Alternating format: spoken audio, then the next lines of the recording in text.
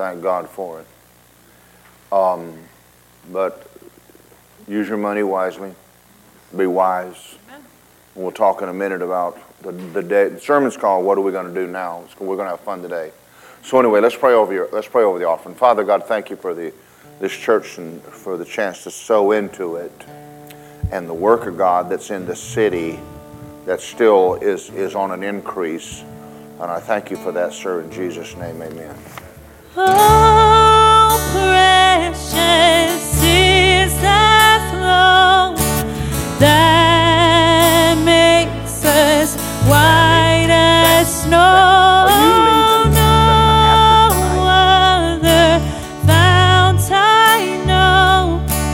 Nothing but the blood of Jesus. Nothing but the blood of Jesus. Nothing but the blood of Jesus. Ready for the word? Of the word. Sermon tonight's called, "What Do We Do Now?"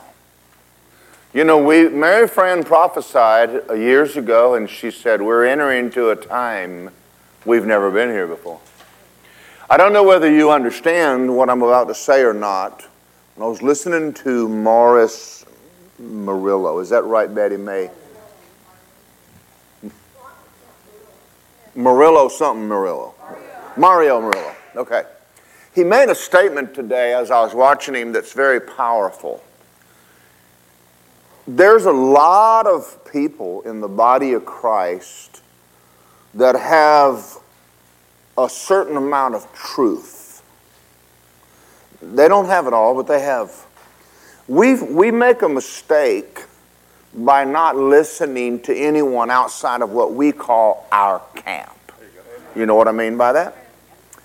He made mention of listening to David Wilkerson. I love listening to David Wilkerson. But I have a problem with making a diet out of David. David's a prophet.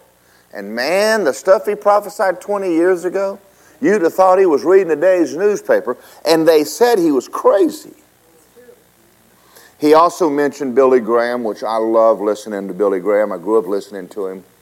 But you know, there's a lot of good people out there preaching. And I went to Rhema. And there's a mindset that anytime we get away from faith, prosperity, Abraham's blessings are mine, that we're sort of backslid. If we preach, live right. It's not true. There's more. The Bible, Kenneth E. Hagin did not preach everything because the Lord didn't tell him to. He never said there wasn't more in the Bible. And so, you know, there's things that the Lord shows me to preach, and I find no one else doing it. And I struggle a little bit, and I don't now. I don't near as much, but I did, I'd say a couple of years ago, I struggled a little bit with sermons he would give me to preach. And I realized that was disobedience. I need to follow God, not people. I don't need to check with what's Copeland's preaching and what everybody else. I don't need to do that. If he's giving me something, if I'm wrong, I'm just wrong. But I need to do. So he says things to me about the time we're living in. He has said a lot to me about the time we're living in. As a matter of fact, he started talking to me about the days we're in now 2 or 3 years ago. And if you'll remember, I stood here, not here, I was down there. I'm lifted up. I'm more than lifted up now. And I told you that this was coming. Now that would make me not a false prophet, but a real one. Not that I was prophesying stuff like Trump would do this, and I didn't know any of that. But I do remember the day he said everything changes, and I told you that. And I remember the day he told me when I lived on Effie Drive, he said this to me.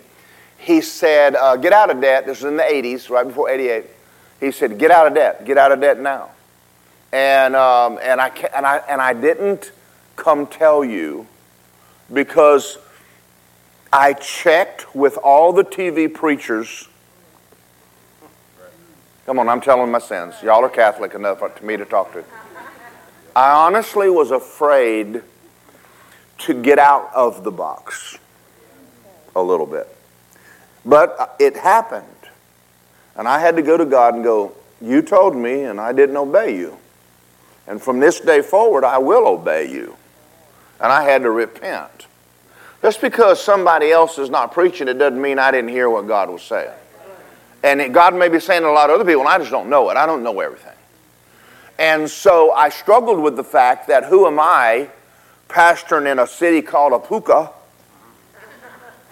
and I don't have a huge church to talk about what God's doing in the world. But I had to give that to God. You know, there's things I just had to cast the care of it over what you would think. You know, I've missed God. I may miss Him in the future. But there's times I just know that I know that I know. And anyway, so having said that, there's a lot of things He's saying to me now, and I'm just going home and praying over it real strong and to get up and preach it and just let the fur fly. I don't mean that it's bad. I mean, it's just, if I miss it, I miss it, but I don't think I'm missing it. I think I'm pretty right on. So today we're going to talk about what do we do now, and He's given me 6 things. Get a pencil paper out or an ink pen or something. If you don't have one, borrow one from somebody or steal it. And let's talk about 6 things we must begin to do. Okay, and I'm talking to Christians now. I'm talking to the church. Even though I'm aware that there's a lot of people that watch us online, more so than I ever knew. I've had people come up in the parking lot and give us checks and say, I've been watching you online for a while and support your church. And so I'm just letting God do His job. He does whatever He wants to do. So Justin and I had a great joy of going to see a gentleman the other day, not born again. Quite a character is all I'm going to say. He met him in the gym. Big dude. He's a prepper. And I said, why don't you come down to our church and teach everybody how to prep? I don't mean that you need to get ready for the apocalypse, but it wouldn't harm some of y'all to learn to grow food. See, y'all are so exciting right now, it's not funny. I mean, if nothing more than the fact that it's just cheaper. And it's healthier. We have a man in our church, I don't know if you know this or not, he lives in Paisley. His daughter has goats and chickens, and he's bringing me raw goat milk and raw goat butter. And I've gotten over eating junk. I'm just tired of eating junk. And I just think that some of y'all need to raise some goats or whatever. Amen. Where's Elias? Is he in here right now? Is he outside? He said something to me the other day, and he says, I got all these potatoes. And I said, there he is. He's out in the foyer. I said, sell them. Yeah. I said, Elias, make money. Man, he's a character. I just love him. He's got chickens and potatoes and sweet potatoes and food, and he's bringing it to me, and I don't want him to, he doesn't charge me, but he will charge you, I told him. But having said that, you know, there's so many things we need to start doing, and I want you to, so the first point that I want to make, go to Psalm chapter 2, verse 1. The first thing the Lord said to me the other day is, number 1, starting now, do not go negative. I'm going to say it again. We're in a time you cannot afford to go negative. We're hearing a lot of bad news. Now, that's up to you how much of it you hear. But you and I are going to have to realize that you can't live on a diet of what is going wrong. And I appreciate the people that are finally educating people, but there's only so much of that you can listen to in a day. about what's going on with Biden, what's going on with Trump, what's going on with the COVID, what's going on with the vaccine, and you got to turn it off. You can't live in that. And then you have to make sure that your personal mind, you have chosen to stay positive. I don't mean that you're pretending there's not a problem. I'm not talking about just pretending. Listen to Psalm 2, and we'll read verse 1. Why do nations rage and people plot vain things? And they are.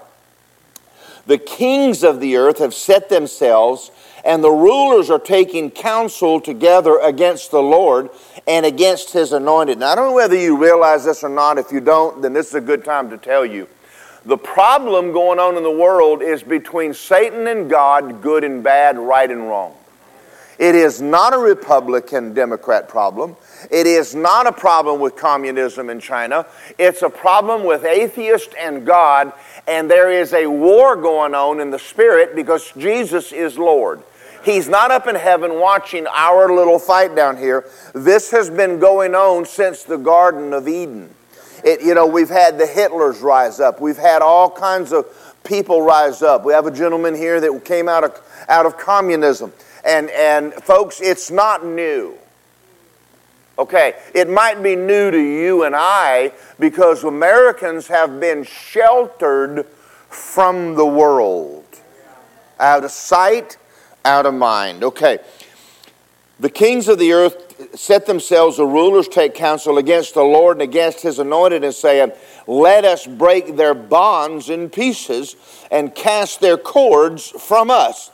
But He who sits in the heavens shall laugh. I mean, He's up there going, really? Because it's not happening. Come on, y'all. I don't care what Satan's got planned. I don't care what Washington's got planned.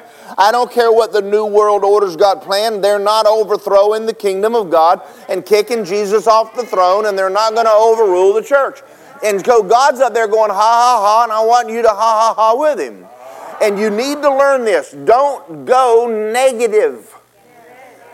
All right, we'll get into more of that. The Lord will hold them in derision. You know, I don't know whether y'all know this or not, but did you know that 2030 was 2020? Did you know they had full intentions of taking over the whole world by 2020? And they failed. And they won't do it by 2030, and they won't do it until we're gone. And in the meantime, they're going to know we're here, and there's a David in the bunch, and we'll keep knocking their eyeballs out. And America's rising up. And listen, and the last election, no matter what you thought of Trump, whatever you thought, don't care whether you loved him, don't care whether you like him, I don't care. And God don't care, and nobody cares. But they planned to steal the election, and they didn't know Trump would get that many votes, and they weren't ready at midnight like they were the last one. And so when Hillary didn't get in, everybody lost it. Because they've been stealing elections since Johnson. Lisa's dad told me that years ago, and I said, you're full of mud. I wish I could go apologize to him right now. I said, well, you are not as dumb as I thought you were, Mr. Leggett. Anyway, let's finish reading this. Verse 6. I have set my king on my holy hill. I will declare the decree. The Lord said to me, you're my son. Today I have begotten you. Ask me, I'll give you the nations for your inheritance. Jesus is still praying for the harvest. And the ends of the earth for your possession, and you'll break them with a rod of iron and dash them in pieces like a potter's vessel. Now therefore be wise, O kings, church. Right church there, that's church. Be wise, O kings. Be instructed, you judges of the earth. You better serve the Lord with fear and rejoice with trembling. You better kiss the Son, lest He's angry and you perish in the way. And His wrath is kindled even a little bit. And blessed are all those on the earth that are putting their trust in Him. He's king, man. There ain't anything you can do about that, darling. Now, again, back to Mario Murillo. I am excited to no end at what I'm watching God do in America. And was it Mario and then Jonathan and And there's people rising up. I mean, there's a whole group of these young kids. And I mean, they're rocking. I mean, they don't have a fear of nothing. And they're out putting up tents and preaching the gospel and people getting saved. We're going to do it in the city here. And I'm going to tell you, America is ripe for a revival, and God is up there just going, ha, ha, ha, ha, ha, ha, devil. Because it didn't work in Jerusalem, did it? I mean, they came and told them, we don't preach anymore in that name. Stop preaching in that name, And so they hung Jesus on the cross. What did that happen? What happened? I mean, that was a success, right? Wrong. I mean, it's bad when you kill somebody and they come back 3 days later and knock on your door and go, aren't you the guy that killed me? Okay. And they didn't stop the church. In 2,000 years, no one has ever stopped the church. And never will stop the church. Let's read Psalm 3, and I'm going to read it fast. Lord, how are they increased who are troubling me? Many are the rising against me. Many say there ain't any help for that guy in God. But you, O Lord, are a shield for me. You're the glory and the one who lifts up my head. I cried at his voice, and he heard from me his holy hill. I lay down and I sleep. I awake, the Lord sustains me. I will not be afraid of 10,000 people running around upset, mean, bad, and ugly, who have set themselves. Arise and save me, O God. You struck all my enemies on the cheekbone, broke all the teeth out of their head. Salvation belongs to you. I read that real fast. Amen. Mary Fran said she had a vision, and I didn't know the extent of it until the other day. She said she saw Jesus, and I think she was in outer space. She was out somewhere. And he had his back to her, and he was looking at the earth. And he turned to Mary Fran and said, eyes on me, eyes on me. Right now, you and I are going to have to get our eyes off of the world and get them back on Jesus. Now, I'm going to tell you a story. The little boy was asking his father, and he said, Dad, how big is God? And his dad looked out the window and said, do you see that airplane? Big jumbo jet. He said, how big is it? And he said, from here it don't look very big. He said, okay. So he took him down by the airport and pulled up to one. And he said, how big is it? He said, it's real big. He said, God is as big as you are close to him. If he's not real big, it's because you are not real close. And if the problems are big, you're too close to them. The devil is not real bright.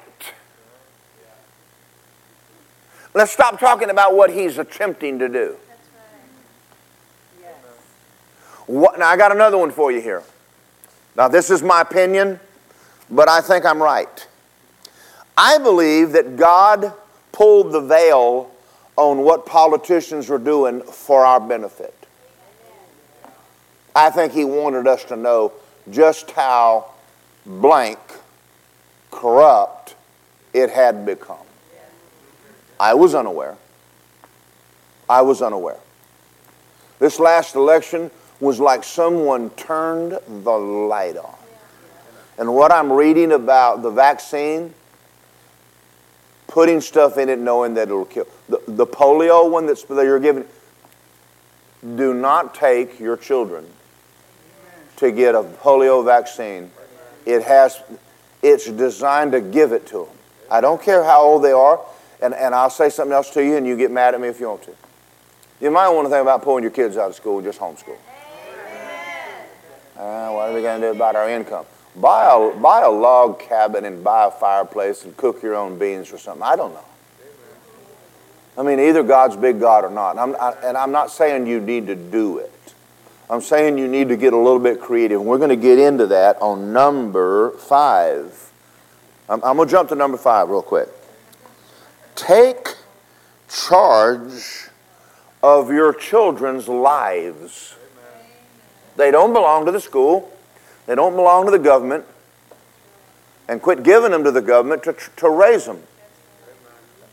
I mean, I want to know, and I want you to know, I want you all to tell me if you're dealing with anything in the school system here in Central Florida that I'm unaware of, what I'm watching go on in the rest, Florida is like a free country. People are coming here going, oh my God. The other day I was with, what's his name? Dennis Prager. He said, man, I love coming here from California. It's like leaving a communist country. He says, because you guys are free. Now, there is one other free country, Texas. But we have even people here that are fleeing Texas. That ought to tell you how good Florida is. No, I'm just teasing. But you know, thank God for governors who have a backbone. And we're gonna talk about that tonight. We've got a lot to do. Now, you don't have to turn there, but in Mark 11:22 and 24, Jesus said, have faith in God. We're going to have to come back to faith in God. Now, write this down if you're writing notes. Do not trash talk. Do not trash talk. Stop talking about, oh, at my work, they're doing this, and I'm telling you what, they're giving us heck. All right, we get it. Listen, I understand there's a great temptation to spend a half an hour. I'm not saying don't ever mention it. You can come home and say, well, I'm not going too good at work. The boss said this, da-da-da-da-da. Josh Brown the other day went in and to work, and he realized that his days were numbered. And they gave him a big raise to keep him. But they said, we're going to go with the status quo. And he said, in other words, at some point you are going to fire me. And he went and got another job. And my hat's off to him, thank God. But listen, many of you know my son Joshua, and I've never talked a lot about this. But he was a perfectly normal boy until we vaccinated him. Now, it didn't affect the other two. But and he's been upset because he's slow now. And he has gotten a little bit rebellious at times. Thank y'all.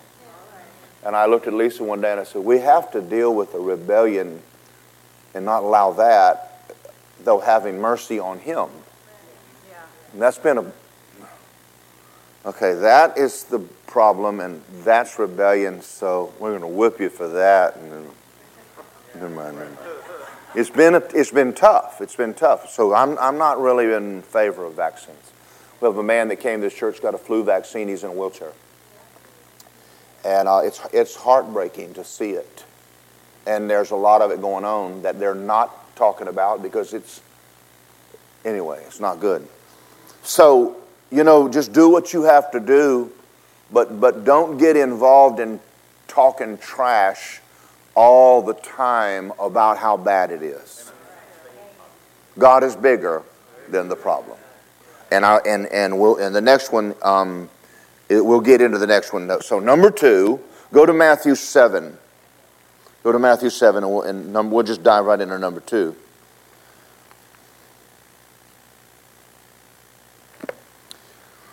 Do not let your house fall. And you're going to see what I mean in just a minute. Number 1 is don't go negative. Stay informed. Number 2, don't let your house fall. 7:24, Matthew 7:24. Therefore, whoever hears these sayings of mine and does them, I'll liken to a wise man who built his house on a rock. The rain descended, the floods came, and the winds blew and beat on that house, and it did not fall. Say, my house will not fall. It was founded on a rock. The rock's not Jesus, the rock is the Word of God.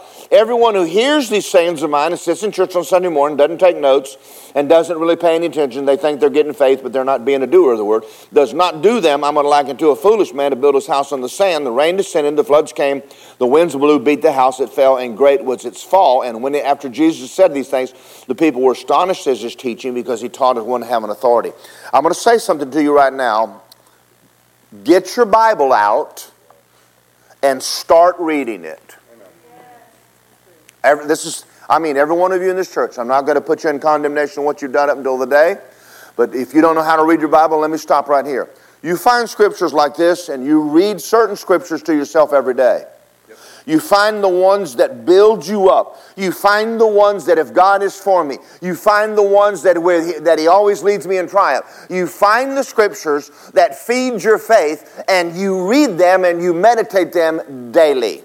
You're going to need to. You're going to have to start building on the Word of God. You say, how will I know that you weren't doing this? Because in the days ahead, your life will fall apart. This book cannot fail. Build on it, you can't either. But you have to get over mentally agreeing with the Bible and calling it faith. I'm not responsible for what you do. I'm not responsible for what you know. I'm responsible to obey what God told me to give you. But you be a doer. If I'm not feeding you, get a book. And learn the Word of God and feed on the Word of God daily. I'm concerned that Christians are no longer picking up Bibles and reading them as though coming to church gets you a brownie point with God. You mean, I don't know. I grew up in a Baptist church, so I can only talk about the Baptists. I'm not throwing the Baptists under the. There's good Baptists, and there's good Baptists. Okay, but when I was in the Baptist church, they had your name on a board, and all the scriptures you learned, they gave you a star. And everybody had stars, but me, I had one. And all the years I went to the Baptist church, the only scripture I ever learned was John 3:16. But it got me saved. David only had one rock, and it worked. Thank God I learned that one. Plus, my grandmother would make me watch Oral Roberts and Billy Graham. Daryl, get in here. I'm outside playing, having fun.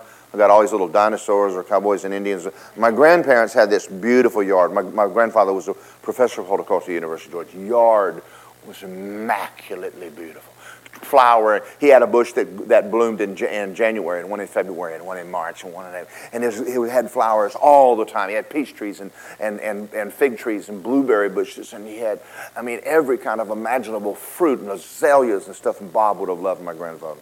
And my grandfather tried to teach me. Anyway, I'm out there. He has this rock wall, and it was the greatest place to play cowboys and Indians because you could shoot the cowboy up.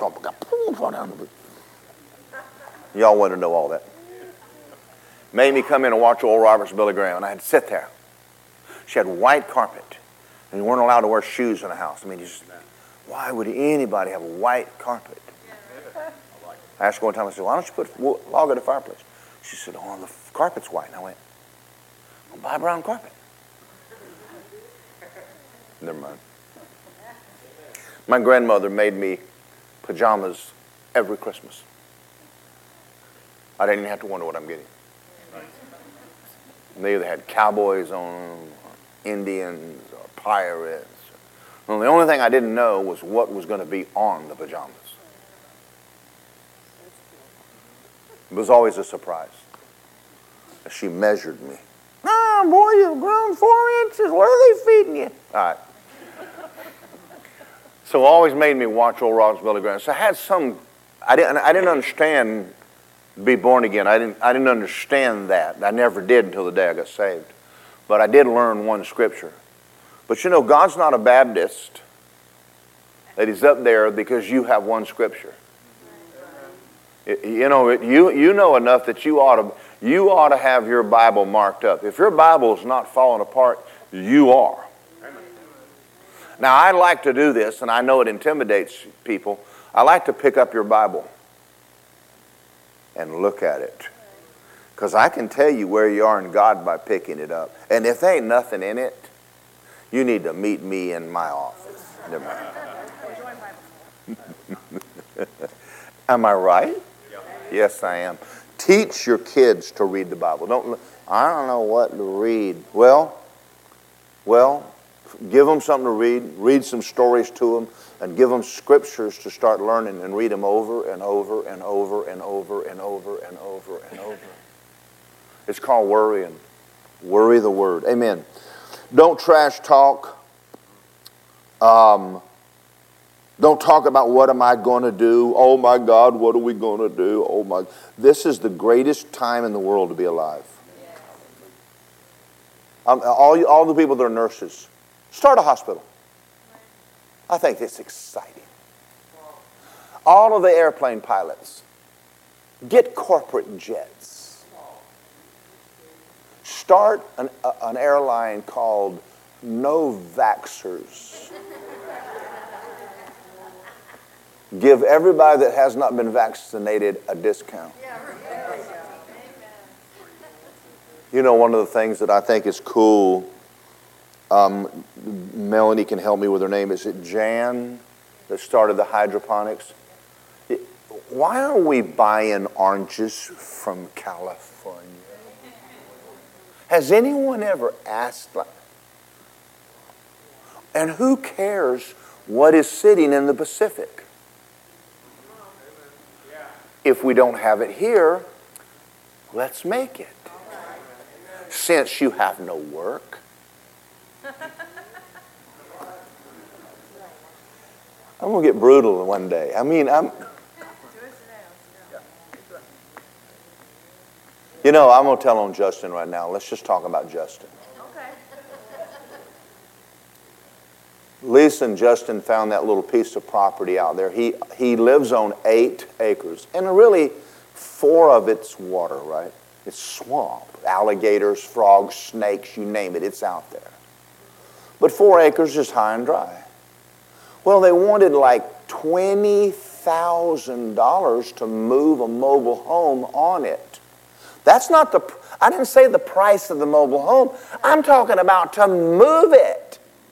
$20,000 used mobile home, $20,000 to move it. We got $40,000 to $50,000, and by the time we got done, I don't know what the numbers were. It was like $70,000 or $80,000 for something that would be a tin can and a piece of junk in 10 years. I said, I don't think that we're doing this. He had a garage on his place, a garage. That's it, just a garage. I said, we'll turn it into a house. So we went in there and built out it's an apartment. It's only 600 and something square feet, which is probably the reason why he's not married. Yeah, we got to work on getting him a little more room out there. But you know what? An apartment that size is $1,500 a month. And he's I think what your payments are about 8. I'm not trying to, I guess I'm telling too much. $685. Huh? $685 for 600 square feet and 8 acres. Get a little creative. I mean, dear God, they do it on a loan. Apparently y'all haven't been watching Alone. Those people do anything for something to eat. Okay. So anyway, and he's doing real good, and he's starting to think real good about how to take 8 acres and turn it into a dollar bill. But he'll do it. Okay. Number 3, Isaiah 60. Go to Isaiah 60.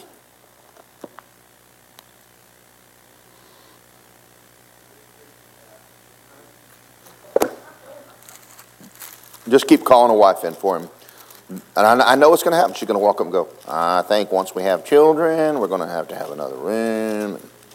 And he's already drawing it up. I told him, I said, you need to draw up a house. Use your faith. Draw up a house, draw up a house, draw up a house. And he's got plenty of money. I don't want to hear you got no money. You got plenty of money. You have plenty of money. Say, you have plenty of money. I have plenty of money. If you can believe for a truck, and you know it's bad when your truck's bigger than your house. You know you're a redneck.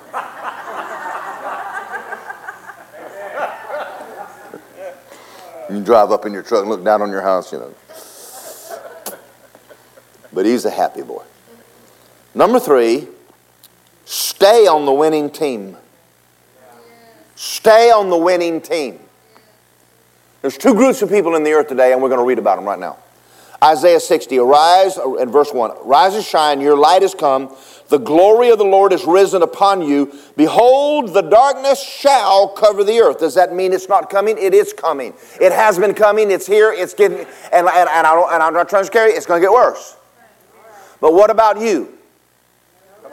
What about you? You're in here. Listen to this. The darkness shall come in the earth, the deep darkness of people, but the Lord will arise over you.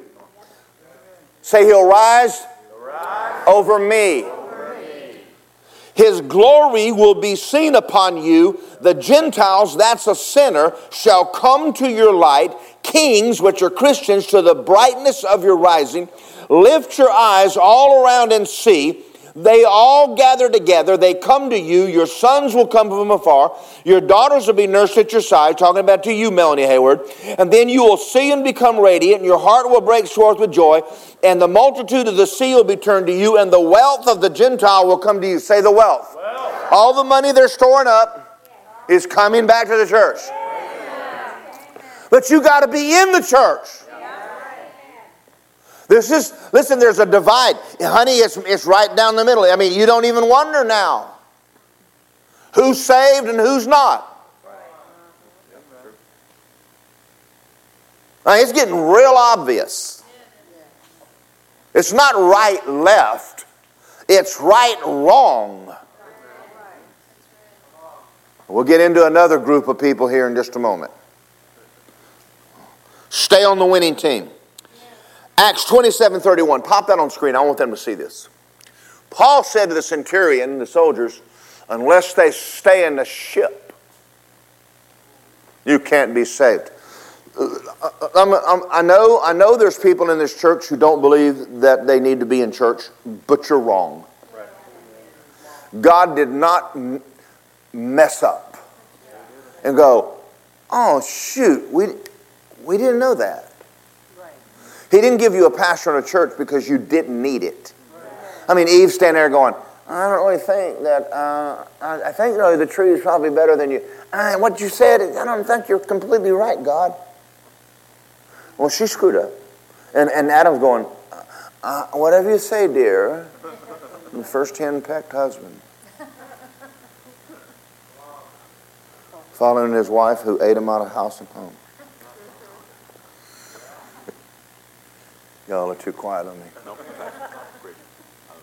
So Brother Hagin told a story one time, and I want y'all to do this the next time you get around a fireplace. With some of y'all, it won't be ever. You come over to my house the 4 days it's cold. Take a log off the fire.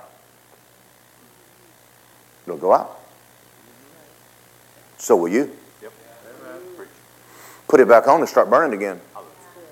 You see, unless there's 2 or 3 logs, there's an interaction that takes place in the fireplace, and they keep each other lit.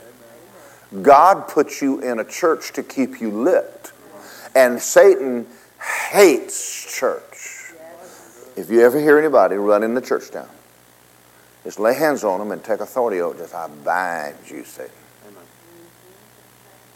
There are no perfect churches, and if there was, you stay out of it.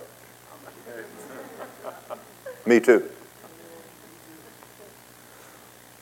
And he says, unless you stay in the ship, God puts you in a group of people to keep you healthy and to keep you on fire for God. I will tell you, the greatest thing that ever happened to me in my Christian life next to being saved is walking in this church. I wouldn't be where I am today if it wasn't for this church. I wouldn't be alive if it wasn't for this church. I'm going to tell you, it's sweet to pick up the phone and call Lisa and say, get a hold of Betty. Get a hold of the prayer team, Barbara. Get a hold of Mary Fran. They just told me I have 3 days to live. Good night.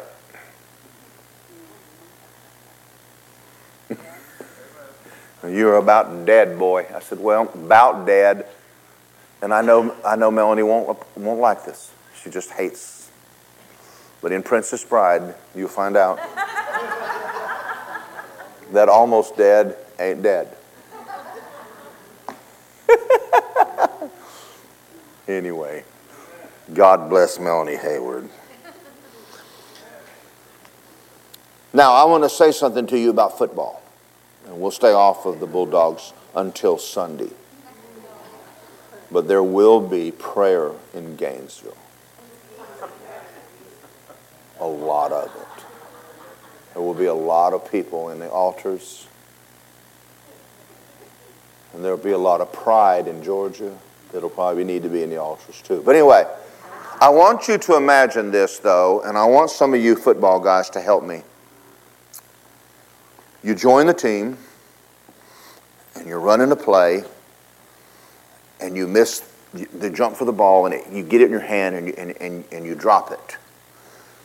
And when you get back, the coach looks at you and goes, "What did you just do? You were right at the goalpost. They threw the ball right in your hands, and you had it." And he goes, "Well, Coach, why are you being mean to me? I did my best." "Well, your best wasn't good enough. Go sit on the bench." And then he turns to the lineman and goes, "What's this getting in on the quarterback?" "Well, the guy in front of me was big." "I don't care if he's a ton. He had better turn you in to a hamburger if you ever let him back through the line again." I mean, am I telling, anybody here in football, am I telling you the truth? Is that the way coaches are? Help me. I'm not getting any help right now from anybody in this room. Is that true? "We're all leaving. You hurt our feelings." Right? But why do you people leave churches because someone told you did something wrong? That sermon, I think he was talking to me. I was.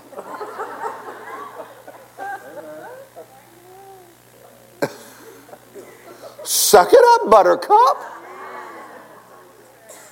How else were you planning to grow? If all I'm ever going to do is tell you what you already know. Come on. I mean, there's way too much touchy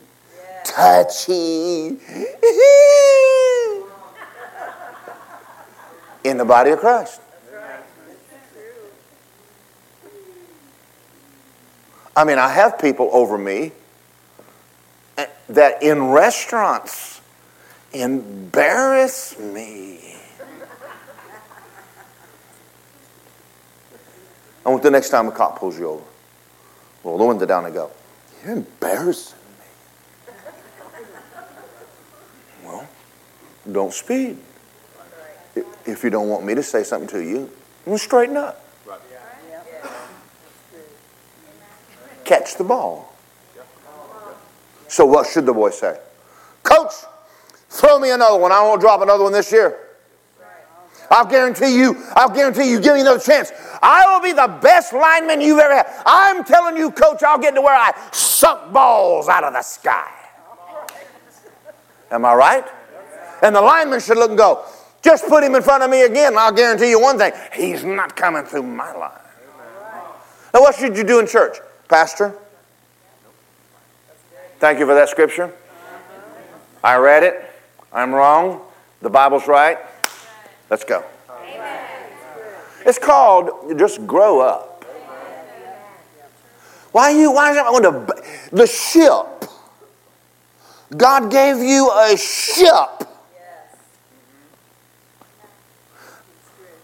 And I wish he'd quit running everybody off. Of course, they say I'm doing it. Well, what you're really wanting me to do is quit preaching truth. I understand there's attitude, but I think I've dealt with 99.9% of mine. Any other 1%, well, Lisa's working on it. I am going to tell you this is the hardest job I've ever had in my entire life. It is very hard because there's people who walk in on Sunday morning and they need to be lifted. And there's people coming on Sunday morning and need to be spanked. You need a flip-flop on your backside. And to balance that out is not easy to do. Just to be able to go, "Okay, God, what do you want to do today? What do you want to do today?" All right. Now the next one, anyway, the coach, I guess I should have stayed on the winning team. I said, I just get rid of the boo-hoo. All right. Number 4 is be courageous. Go to Joshua chapter 1. How am I doing for time? Oh, I'm good. I got 3 videos to show you, one right after another. And There are three. One of them is John Hagee, one of them is Billy Graham, and the other one is, I think, Dennis Prager. And I did a lot of work digging them out today, so y'all appreciate it. Amen. But I love to, if you can see something that says what I want to say. Now in Joshua 1, where is Joshua? Old Testament or New? You know, a pastor can tell whether you're receiving the word by whether it comes back and hits him in the face. So this scripture has been smacking me upside my head since I've been preaching up here. Joshua 1:5. That was a rebuke. You're supposed to say amen. All right, 1:5. It says, no man will be able to stand before you all the days of your life. As I was with Moses, I'll be with you. I will not leave you or forsake you. Have you ever heard that before? Verse 6. Be strong and of what? Courage. For to this people you'll divide as an inheritance the land I swore. Verse 7, only be strong and very courageous, that you may observe to do according to the law which Moses my servant commanded you.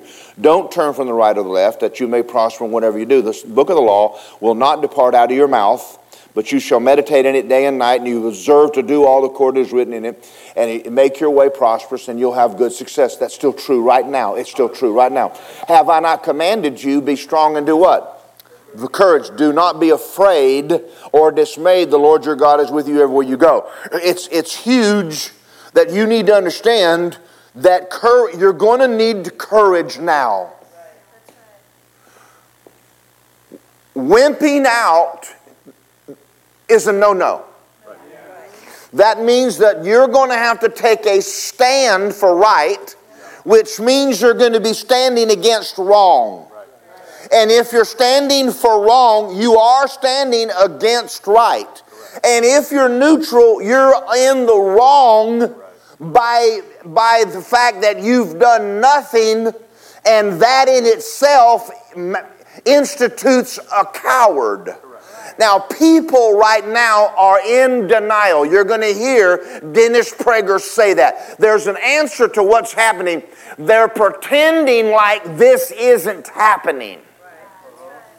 And he's going to get into the fact that communism was able to kill millions of people even when there was not a war, because they chose to turn their head and pretend like it wasn't happening. It is happening. There is a new world order. Listen to me. You are in the last days. This is it, Buttercup. This may not be the mark of the beast, but they're getting you ready for the mark. So here's another problem that we're going to be faced with. Let's say that Trump gets back in office. Do you know what they're going to start pushing? An ID card. That's not good either. Because then they're going to start saying, if you had an ID card,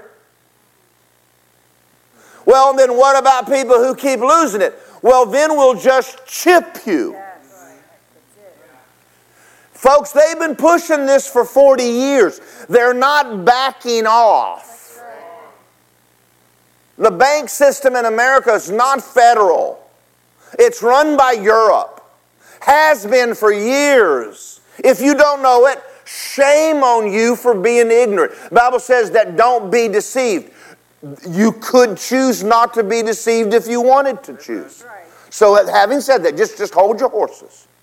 I'm pro-Trump. I don't want China over here. They're already buying up the Bahamas. So where do we go from here? Well, that's what I've been talking about.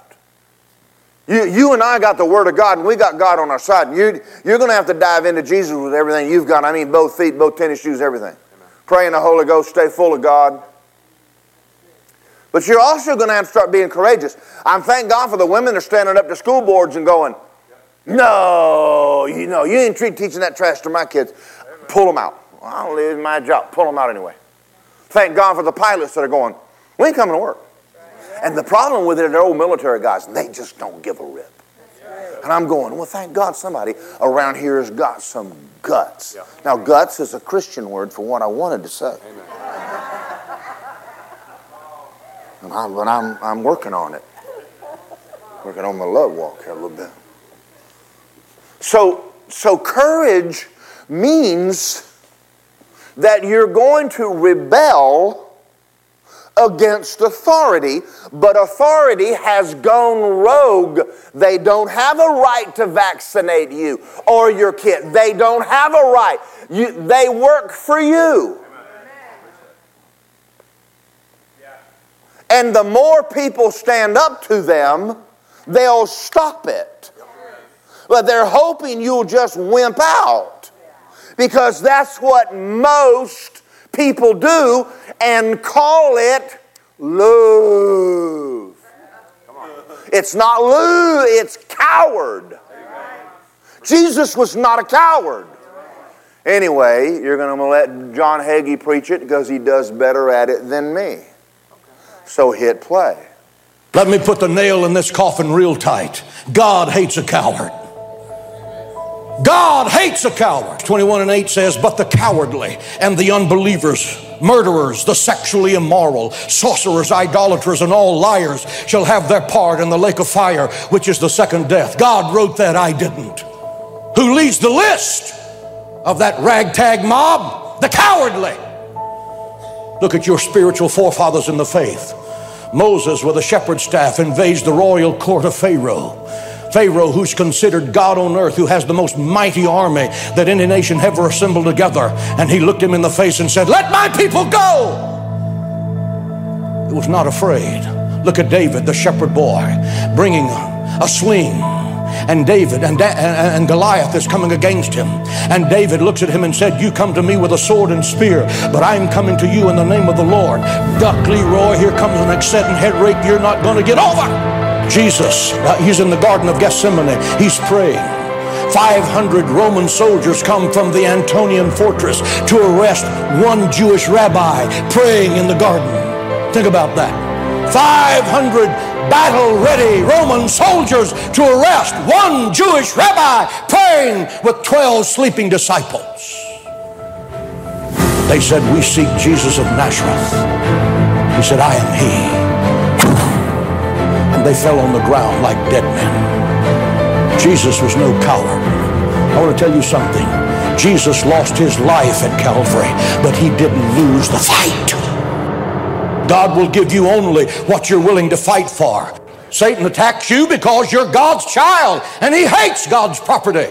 Satan attacks you because you're the light of the world and he's the prince of darkness. Satan attacks you because you're the truth and he's the father of lies. Satan attacks you because you're a soldier of the cross. You're anointed. You have the word of God. You have covered by the blood of Jesus Christ. You can take the sword of the truth of God and attack the gates of hell. You're a threat to him. Whenever you roll over in bed, every devil in Bexar County gets a migraine headache. That's why he hates you. And to those of you who name the name of Christ, stop allowing Satan and his demonic goons to destroy your marriage. Put on the whole armor of God and fight back. Quit allowing him to attack your health. The Bible says by his stripes we are healed. Quit allowing him to attack your finances. The Bible says God will rebuke the devourer for your sake. He will make him give it back to you sevenfold. Stop allowing the devil to rob you of your peace, because Jesus Christ is the Prince of Peace. Stop allowing Satan to rob you of your joy. In his presence is the fullness of joy. Do you want it? Then fight for it. Do you want it? Then fight for it. Put on the whole armor of God and stand beside me and take the word of the holiness of the Father. Fight the good fight of faith. Resist the devil and he will flee from you. We who carry this book have so taken from Jesus Christ his nature, we have forgotten who he is. He is the Son of God who looked at his crowd one day and said, you are of your father the devil. That's not very commonly preached in the Church of America today. The fact is that God will give you what you're willing to fight for. Yes. In this war, you will demonstrate courage or cowardice. Some of you are courageous soldiers of the cross, and some of you are cowardly to the core. You don't deserve the name of following Jesus Christ. Be strong in the Lord. Say that with me. Be strong in the Lord. Be strong in the Lord. When you eat this meat for men and milk for children, you'll be strong in the Lord. When you watch 40 hours of television, you couldn't give your witness in the first church of any church in America. This is God's fight, it's not yours. It's God's victory, it's not yours. It's God's glory, it's not yours. It's God's kingdom, it's not yours. It's God's strength, it's not yours. Put on the whole armor of God and fight to win, because the victory is ours through Christ the Lord. Give Him praise in the house of God. What's the point I'm making here? The point is, you can never exhaust God's resources. You can never exhaust God's resources, because He can do exceedingly abundantly above all that you can ask or think. You can see His mighty power, but when He gets through, He's not exhausted. He has much more strength ready to give you from day unto day. He can defeat any giant that's before you. He can produce streams in the desert. He can produce manna that will fall from the sky. He can send cloven tongues of fire in the upper room. He can walk on the water in the Sea of Galilee and salvage you. The thing that you think is about to destroy you, He can use it for a sidewalk to save you.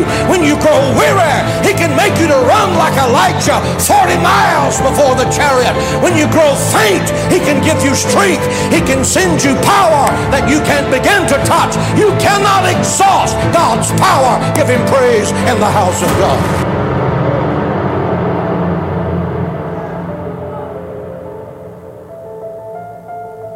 He can walk into the tomb of Lazarus and say, Lazarus, come forth. Why does He call Lazarus by name? Because if He didn't call him by name, he has so much strength, every dead man on planet Earth would have gotten up. That's why. Our God is an awesome God.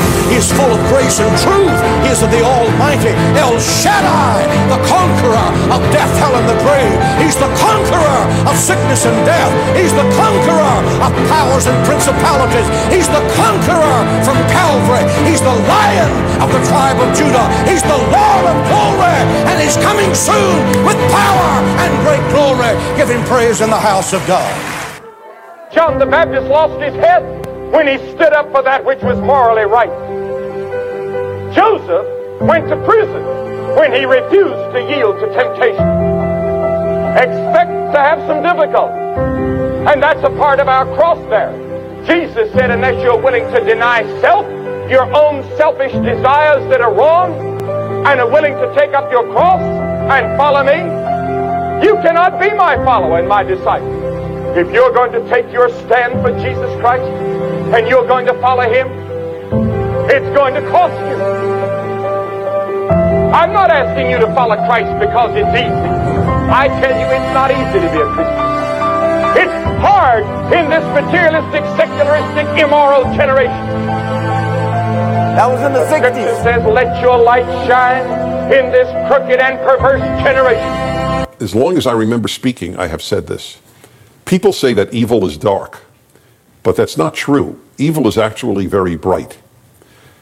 You can look at the dark, but you can't look at the very bright. Very few people stare at evil. They deny it. There's a very famous book called The Denial of Death, wherein Ernest Becker, who wrote the book, speaks about the human desire to really deny that they'll die. But the truth is, everybody knows they'll die. What people really deny is evil. Because if you acknowledge evil, you have to fight it. And people are not brave. That's the human condition. And they don't want to fight it. They want to deny that it's really that bad. So I have seen this all of my life, especially with outside of Nazism, the great 20th century evil of communism. 100 million people, approximately, were killed by communist regimes, not in war.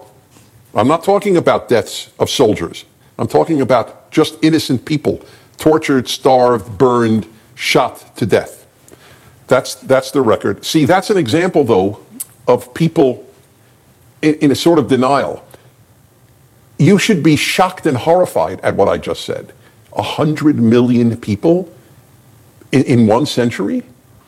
But it doesn't. Stalin, the Soviet tyrant, who, by the way, made North Korea possible, tragically. Stalin is truly evil. Anyway, Stalin, who killed about 20 to 40 million people of his own nation, Soviet Union, which is a combination of Russia and other countries that the Russian Empire owned, he said, it's a very famous statement actually, 1 death is a tragedy, 1 million is a statistic. That's the state of people's understanding of evil. So when I said 100 million, people don't fall down and go, oh my God. It's too grandiose to even imagine. And remember, for every one of the 100 million, think of the ripple effect on family and friends and community. So we're talking about 1 billion people of staggering suffering that communism caused. And yet, when I grew up, anti-communism had a bad name. Yeah? Oh, he's an anti-communist zealot. What's wrong with that? I'd hope you were an anti-Nazi zealot. Why aren't you an anti-communist zealot? Say amen. Amen. That's big stuff, isn't it? Yes. You know what we're dealing with right now? People are cowards. They're in denial anything's even going on. How many people have died from the vaccine? How many people are paralyzed? Do you realize that the flu shot they will be bringing out is designed to give your children polio? Do you understand they know it and they're doing it on dang purpose? Right. Do you understand they're wicked, they're crooked, they're bad, they're evil? Yes, they are. Now let me say something else to you. You will come to church, and if you don't hear an uplifting hallelujah, praise the name of Jesus, glory to God, thank you, Jesus, you're all good. It's just a bad church service. Well, maybe this is not a bad church service. Maybe this is a good church service. When are we going to wake up? Now, you know how much crap I took from people? Not the world. I didn't hear anything from the world. Only church members when I kept the doors open. Didn't hear anything from the government. I didn't even hear anything from the heathen. But do you know how many people in this church stuck up for me? Not many. I could rot in hell and you'd go, well, you know, hell Justin, he's got a new job. Folks, listen, some way along the line, some people in this church need to get a backbone. Do you know the difference between right and wrong? If something's wrong, say it's wrong. I was in the gym with a guy the other day, a friend of yours, said, well, I had to have the vaccine to play football. And I went, I hope. And he said, I said, don't, no. And he got uncomfortable. I know he's uncomfortable. He's young. Are they giving stats? No, they're not telling you the stats. They're hiding them. Did you know they're adding stuff to the vaccines now that weren't in the other ones, and they're not telling? They don't have to tell you because enough people are just compliant.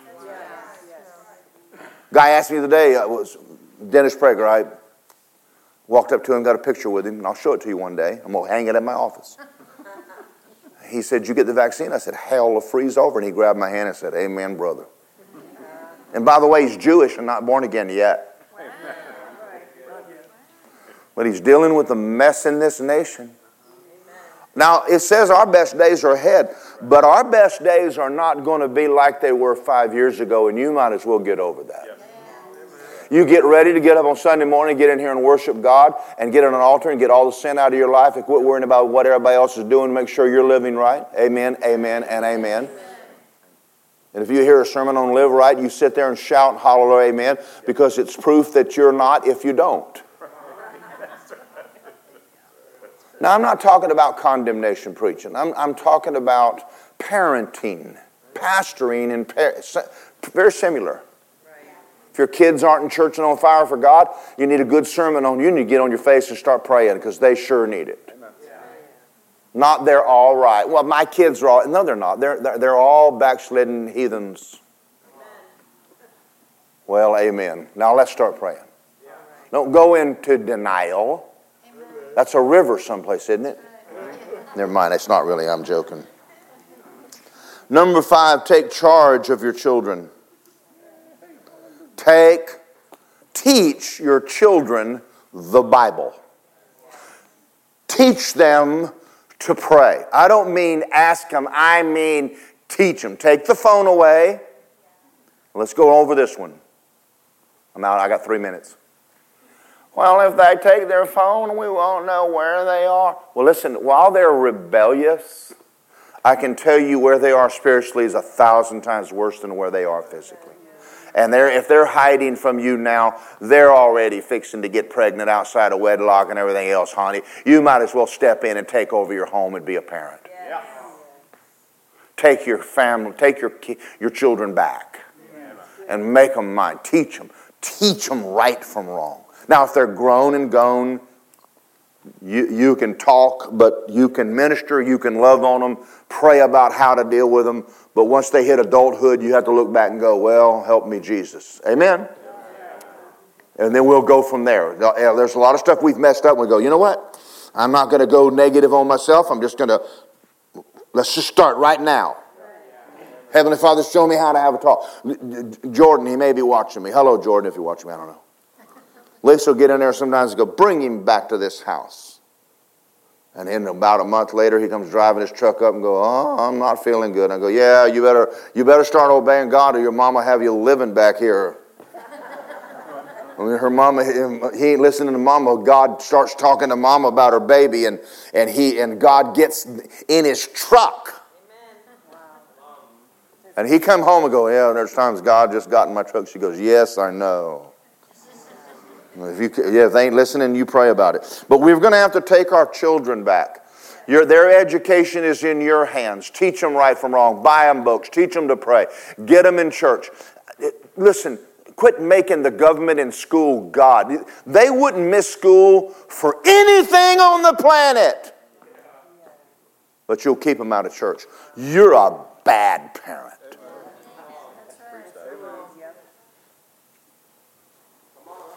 Church one day a week and they wouldn't miss school. Are you out of your mind? I'm getting too rough now, aren't I?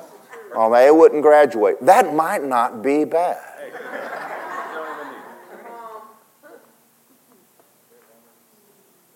We homeschooled the boys, and I'm going to tell you something. Lisa way more than me, did a fantastic job with these boys. And she got in there and she taught them. And we taught them right from wrong. We made them read the Bible. We made them pray in the Holy Ghost. And she looked at me and says, I won't go back to work until they're old enough. Now, we didn't own a boat. We didn't own a lot of stuff. But we had kids.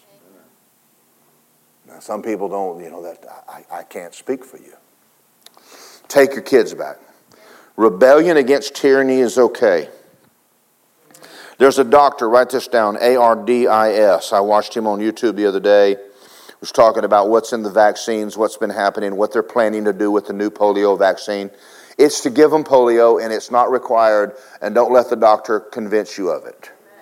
I went to the doctor the other day. I have to go for a checkup every 6 months. Whether I want to or not, I have to do it. She said, you've been vaccinated? I said, no. She said, you need to get vaccinated. This is the atheist. I said, hell will freeze over. She went, whatever. You want to hear about Jesus again?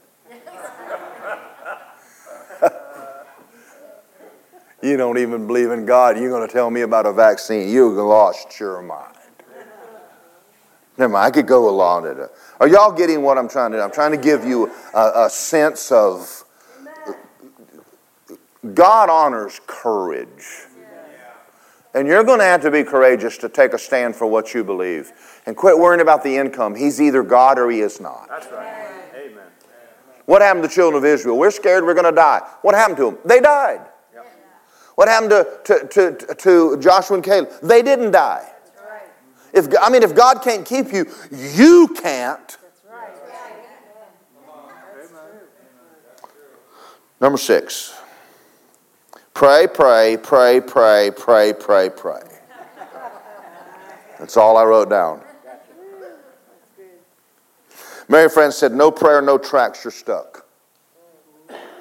If you don't know, and I'm thinking about maybe on Wednesday night we're just going to come in here and I'm going to preach on prayer for 15 or 20 minutes and divide you up in groups and make you sit and pray in the Holy Ghost with people for a half an hour. Teach your kids how to sit down and pray. That's the best thing in the world, isn't it, Betty May? Is that not right, Betty May? Betty told me one time that she'd make Chloe and Caleb pray every morning, make all the way to school and all the way home. I'm going to tell you something. That's good training.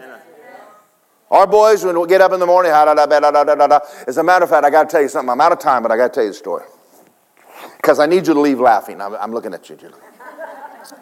So we put the boys in Hampton DeBow because Lisa wanted a break, and so it's a Christian school, sort of. Not charismatic, but anyway. So the teacher is reading through the Bible, and they're going book by book by book. So she gets to Acts 2. And she's not charismatic. And she's reading it, and Jordan, well, I think it's second grade. Might have been first. Second grade. And he says, I know all about that. And she says, you do, Jordan? He goes, yep. He just lights out in the middle of class, praying in tongues for 5 minutes out loud. And the teacher, she says, well, that's really nice, Jordan. He says, well, that's tongues. I just thought you, and he just preached tongues to the class. And he came home, and the teacher called Lisa and had a nice talk to her, and Lisa had a nice talk to the teacher. And she said, well, we don't do that here. And Lisa goes, well, we do. Well, that's obvious. Maybe that's what Jesus meant when he said, be like a kid. Can I tell you another story? I'm just ready to tell you a story. I know you're out of time. John Osteen got filled with the Holy Ghost in the charismatic renewal. He was a pastor in the Southern Baptist in Texas, Houston. And they called him on the carpet for it, all of the Southern Baptist. And they got him in a room, and they drilled him over tongues. This was back in, the 70s, maybe? This was back when everybody was talking about tongues as the devil, And there was about 10 or 12 men in there, and they made a circle and put John in a chair. And every man went around the room and told John why that was not right. And they got around to John and they said, what do you have to say for yourself? And he just lifted his hands and started praying in tongues. And he said when he got finished, he looked up and everybody was mad as a hotcake. And they said, well, what did that prove? He said, I don't know, but it sure made me feel good. At that point, there was no reason to argue. Right. Pray. Yep. Greatest thing you'll ever teach your children is how to pray. Amen. Dr. Cho, is either Dr. Cho or one of them said, it is more important to learn to pray than to get a college education. It's huge, folks. And I think sometimes I make a mistake thinking that you get it because I'm preaching it. I had a youth group one time, and I made them sit and pray. Melanie, you remember that? In my living room. I made them pray in tongues. And I had to get in their faces. I can't hear you. I don't hear anything coming out of your mouth. And after 3 or 4 months, you could hear them down the street. And they started having the gifts of the Spirit operating, tongues and interpreting, prophesying, laying hands on each other, people getting healed, and the teenagers were doing it. Because I taught them how to pray. Before that, they were just a bunch of teenagers. You remember that? That was a lot of fun. Father God, thank you for tonight. I came in here and delivered a message I believe we all need to hear. I pray that everybody in this room is taking this to heart. I'm not just up here flapping my gums. There's a time that we're in a war. We're in a real spiritual battle right now. It's time for us to take serious that the enemy is doing everything in his power to take the church out and take us out individually. The things you gave me in the Word of God tonight are very, very necessary. Not to be sneezed at or to be looked upon as Pastor Morgan's opinion. I didn't get any of this out of a book I wrote. I got it out of one you wrote. I pray that your church in America would begin to rise up now. I pray that we would continue to be strong and begin to love each other, but not love the world we're living in, and not love our jobs and our money so much that we're not willing to take a stand for right. And we got to take a stand. We're going to have to take a stand. We know that if we obey you, and you told us this in Matthew 7, we build on the rock. The storms will come, it won't take us out. We're not going out. You said in Isaiah 60, our best days are ahead. Our light will shine. The finances of the Gentiles is coming in. But there's a requirement on us, and we're going to have to take this very seriously, Father. It's time we're going to take it serious. And there may be people in the room right now that are not, and I'm asking you to begin dealing with them. As a matter of fact, don't even let them sleep until they do. You begin to deal with them strong until they do. And it's time for us to take your obeying you serious. We have to take up a cross, like Billy Graham said. We got a cross we've got to bear. And Father, we heard tonight from Hagee and Billy Graham and a Jew. And they all said the same thing. One of them was 1960, Father. He thought it was bad then. Lord have mercy. But I think it's time for us to take what you're saying to heart. I think it's time for the church to get back where it needs to be. Not wait on the world, not wait on the government, not wait on the school system, but right now us. And I think you'll take care of us. And I ask you to bless this church and these people in this room and those watching online as we go home tonight and back to our families to begin taking care of our children and our grandchildren and pray over them and teach them the Word of God and take this serious. The world's not having our kids. Help us with the school. Help us get started. In Jesus' name. Pray with me for people. If it boils down to Lisa and 3 women, we're not doing it. You're not throwing it off on 3 women to do all the work while you don't do it. You're going to hook up. And we're talking about bringing kids in here. We're talking about, it's a lot of work. And that's, Lisa's looking for people right now and praying about people right now. But it has to be people that go, I'm in this thing with you, let's go. Is there sacrifice? Sure there is. But your days of giving your kids to someone else to take care of are over. They're your responsibility, period. Amen? Now, anyway, I'm praying over Lisa right now. I'm asking God to give her the grace. She's agreed to do it, but she's looked at me and said, what the county's asking me, what they're at, this is stressful. This is stressful. She's going back to school now to get some kind of a certificate, and so is Nikki. Just so we can have a daycare, just a daycare. And she told me, she says, I'm going to need help.